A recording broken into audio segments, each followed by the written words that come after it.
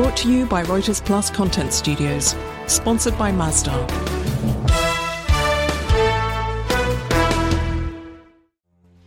Hello and welcome to Future Energy Talks with me, Andrew Wilson. When it comes to combating climate change, for many, the concepts of climate finance and voluntary carbon markets are critical to reaching net zero. Others, however, claim they're simply distractions or even worse, enablers of greenwashing. Can these competing perspectives ever be reconciled? Stay with us as we do our best to find out.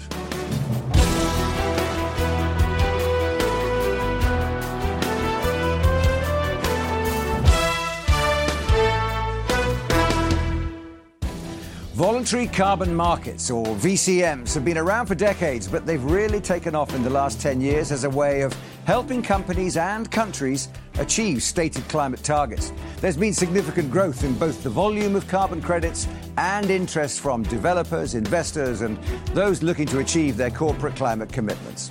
In 2021, delegates at Glasgow's COP26 agreed on a rulebook for Article 6 to better govern how carbon credits can be used and traded. Since then, they seem to have made headlines for all the wrong reasons, as independent investigations have found offset claims to have been overstated or sometimes even duplicated. So how significant are carbon credits and the markets on which they're traded? What part, if any, should they play in driving down emissions? And how can we ensure they're not abused?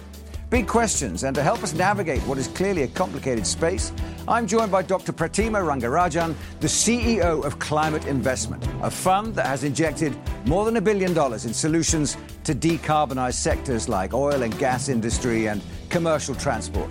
Pratima, thanks very much indeed for joining us. Good to see you. First of all, can you give us like an overview of the voluntary carbon market? How does it work and where do carbon credits fit in? Andrew, thank you for inviting me. And it's a great topic. And it's an important topic. And we can't get distracted by headlines on it. And we've got to get under the covers. So carbon credits or carbon markets are just a way to get capital into solutions that don't have another way to be profitable or to be economically viable. And this is important stuff because this could include things like how do you save the Amazon forest, or in fact, in the future, we hope, how do we mitigate the effects of carbon sequestration in the oceans, which are degrading very fast? Today, we don't have policies, we don't have methodologies really to protect these assets that we have. In other areas, there are countries that are less developed or less economically, well off, where we need to bring down emissions from across their sectors. And again, we don't have an excellent way of bringing capital to those regions. So carbon markets allow one to do that. And essentially what it is that someone who is creating emissions can actually buy credits or what they call offsets from a project which actually does, quote, good. It removes or prevents carbon emissions.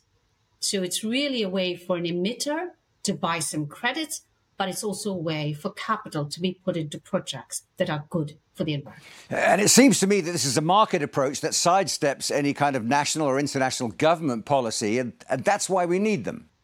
Well, I don't know that it's the sidestepping that's the most important thing, but we absolutely need them. And the reason is pure math.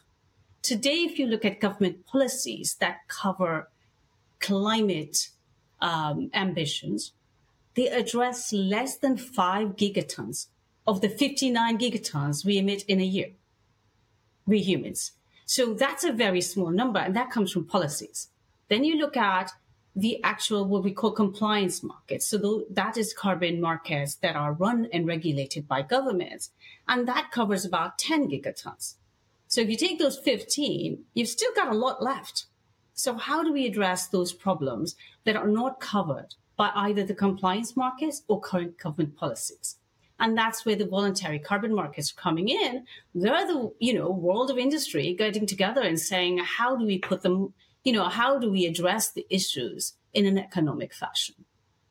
So I think they're just another tool in our toolkit. So once those issues are addressed and there's a kind of uniform or cooperative spirit amongst the business sector, what's the best way to deploy these instruments?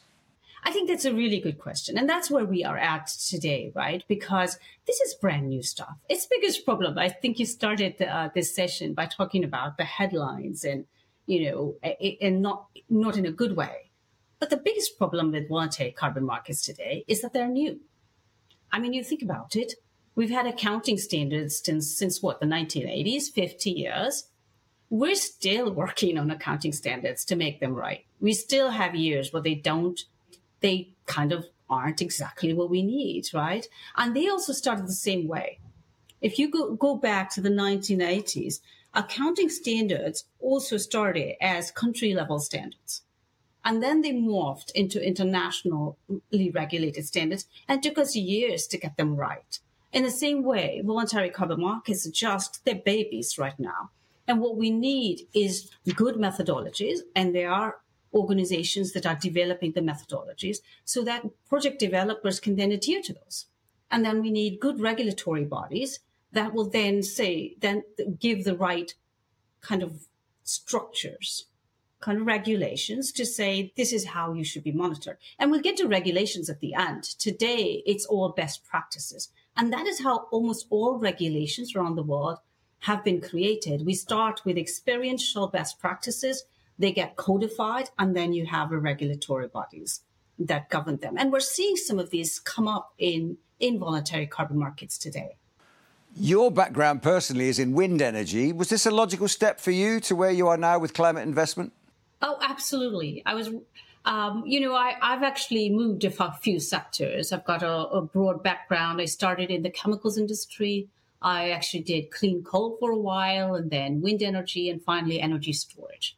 So what I was able to do is bring my experiences actually from wind and energy storage into decarbonization of a much broader area of sectors. And that's why when we work in climate investment, we are trying to decarbonize energy, not just oil and gas. We're trying to decarbonize the industrial sectors, chemicals, steel, cement, transportation, heavy transportation, as well as buildings. Between these sectors, they account for about 80% of global emissions. So very, very important. But yeah, all those experiences are invaluable because most investors invest in technologies as a capital investor. But what we learned in wind is that you not only need the technology, but you need to understand the business models and how you can connect with big companies to help them to deploy the technologies. That's when we see the final impact. And that's how our business model is structured. And those are the sectors that nobody talks about. The rock stars are renewables. We all know that. But in those sectors that you work in, where the real heavy lifting, as you say, has to be done, are there any developments that you're excited about? Oh, so much. We started with voluntary carbon markets. That's a means of getting capital. But actually what's happening under the surface is enormous amounts of innovation, both in technologies and business models in all of these markets. And what we need to do is scale and disperse them around the world. And I'll give you examples. We have shipping, which is quite hard to decarbonize. We have a fabulous rotor cell that can take, 10 or 15, 20% efficiency in a shipping route. So we drive efficiencies. We have a great portfolio that measures methane around the world and stops the methane emissions. We'd love to see voluntary carbon markets that create projects in Africa, across Asia, so we can get rid of these methane emissions because the technology is all capable. Efficiencies, is also an excellent route for us to do avoidance measures. And of course, in the end, we will have to do both carbon recycling and reuse, which is removal technologies as well. We talked a little bit, and we mentioned in the introduction, the business of reputation, I suppose media coverage of carbon markets and concerns that there's an element of greenwashing in there or abuse. And you say it's more about something novel that is still in the process of being developed. Are you happy with how that development is taking place? Are you happy that there is ultimately the destination is a secure market that will be effective? There is nobody who works in climate who is happy right now. That's true. I think I'd start there. We would love for things to move a lot faster. And I think there is a lot of very well-intentioned and sincere and knowledgeable, experienced people who are working on these problems. What I would say is that all of these articles need to take a nuanced look. And it's great to grab headlines, but instead we should all be working together to make them possible and to make them rigorous and solid so that we can get there. We had these in all accounting standards. ESG, we're still debating ESG, and that's been around for a much longer time. When I came into this business 6 years ago, we were one of the first $2 billion climate investment funds. And what we realized is there was no real standard or methodology for estimating how much carbon we would reduce from our investments. There wasn't a methodology. So we created one, and now we co-lead a community of venture capitalists and private equity who actually all adhere to this, to a common methodology. And we are still not at a standard. We can't get our impact report audited because there's no standards. So all of this is new in climate technology, and we just have to dig in, and everyone has to work together. It's a common question in all this kind of innovation in the 21st century. How's the relationship going with the voluntary carbon markets in terms of private sector and government working together? I think you could even take out the word voluntary carbon markets, because this whole thing is, private sector and governments working together. And I think we do have to work together. There is no other choice. I see all the debates around the COPs. If private sector runs, the engine of our growth, it runs the engine of us getting products and services every day. So if they're not engaged, and the government sets our forward vision as a society, if the two aren't engaged, nothing will go forward. So it is the same in voluntary carbon markets, that the more engagement and the more good dialogue, we can actually set the standards in the right way that they're applicable. We do not want markets that are hard to navigate and set ambiguous standards, and we don't want it to be easy to greenwash, right? So we need it to be rigorous. Let's take a few national examples. What sort of projects are you involved in the UK, for example? Well, I think our favorite UK project is probably Net Zero Teesside, which is now it's in the East Coast cluster that the UK government has selected to do carbon capture utilization around one of the biggest industrial areas, Teesside, in the UK. We were the project developer for it. We were the originator of that project. And so we're very, very proud of it. How are things with the US government in terms of this sector? I think the US government, as you know, new policies have been excellent. The IRA is really heating things up from a project basis. The US DOE is providing a lot of loan guarantees, a lot of grants for climate-related projects. And we have a portfolio of 35 companies, and they're all engaged, with both governments across the board. And in the US, we are seeing a lot of interest, because the policies are in place, and they're probably the most advanced in the world.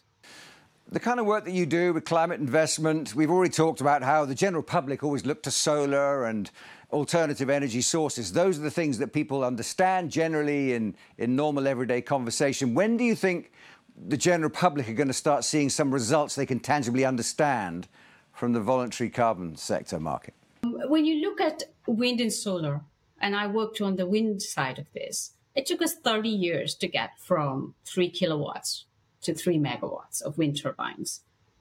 And it probably was those 30 years before people really started recognizing what wind could do for them. Or maybe it was 50 years, right? So it takes decades in these large industries. But I think the more we can get investments that touch people, right? The more we can decarbonize school buses, right? The more we can bring the Amazon or the oceans closer to people and really talk about the results and the outcomes. I think people start recognizing what it means for them. I do think we have a lack of dialogue and lack of good conversations with people who are not directly engaged in climate, because they don't see, right? You don't see the amount of waste. And food is an excellent example, right? Food is an excellent example. Half of the food we create, we waste. And that waste creates methane. So you created a lot of carbon dioxide in making the food, then the waste creates methane. So the carbon footprint of food is quite high. Agricultural sector overall is responsible for over 20% of carbon emissions. You said earlier on that no one's particularly happy who works in climate. We all understand that. There's so much work to be done and it's a big hill to climb. But every day when you come to work, do you bring a little spark of optimism with you as well? Absolutely. Look, the kids today, and I'll talk about the young people, whether they're little kids or they are big kids like my 6-foot boys, is they are so tuned to the climate challenge. They are so tuned to their environment. They do not have this growth at all cost mentality of their parents. And I think the more we can get the youth experienced, trained, and to make decisions, we need to move these countries forward with young leadership, because it is their world and they are ready for it. We haven't been able to solve the problem, but the innovation we're seeing, Andrew, is fantastic, right? We have innovations. When I first got here, they said, we don't know how to measure methane. We can measure methane across satellites all the way to continuous monitoring. We can do it. We know how to solve the problem. We have companies that have almost no methane emissions. So it's a standard. In 6 years, we've come a long way. And then when you go to efficiency, we see just fabulous innovations. I mean, we have a steel, we think in the next 5 to 10 years, we can electrify the steel making process. And steel is responsible for a lot of emissions. Same in cement and concrete. We're seeing enormous movements and lots of innovations. As I talked about shipping earlier, and buildings. Buildings can be decarbonized. I think we can address all of these sectors. We just need to move faster to get adoption. And that's where voluntary carbon markets is really important. Dr. Pratima Rangarajan, a pleasure talking to you. Thanks very much indeed for joining us today. Thank you, Andrew. Well, extraordinary conversation and so much for us to think about. Join us for another dive into clean energy and the solutions waiting for us out there. I'm Andrew Wilson. Subscribe now for more Future Energy Talks.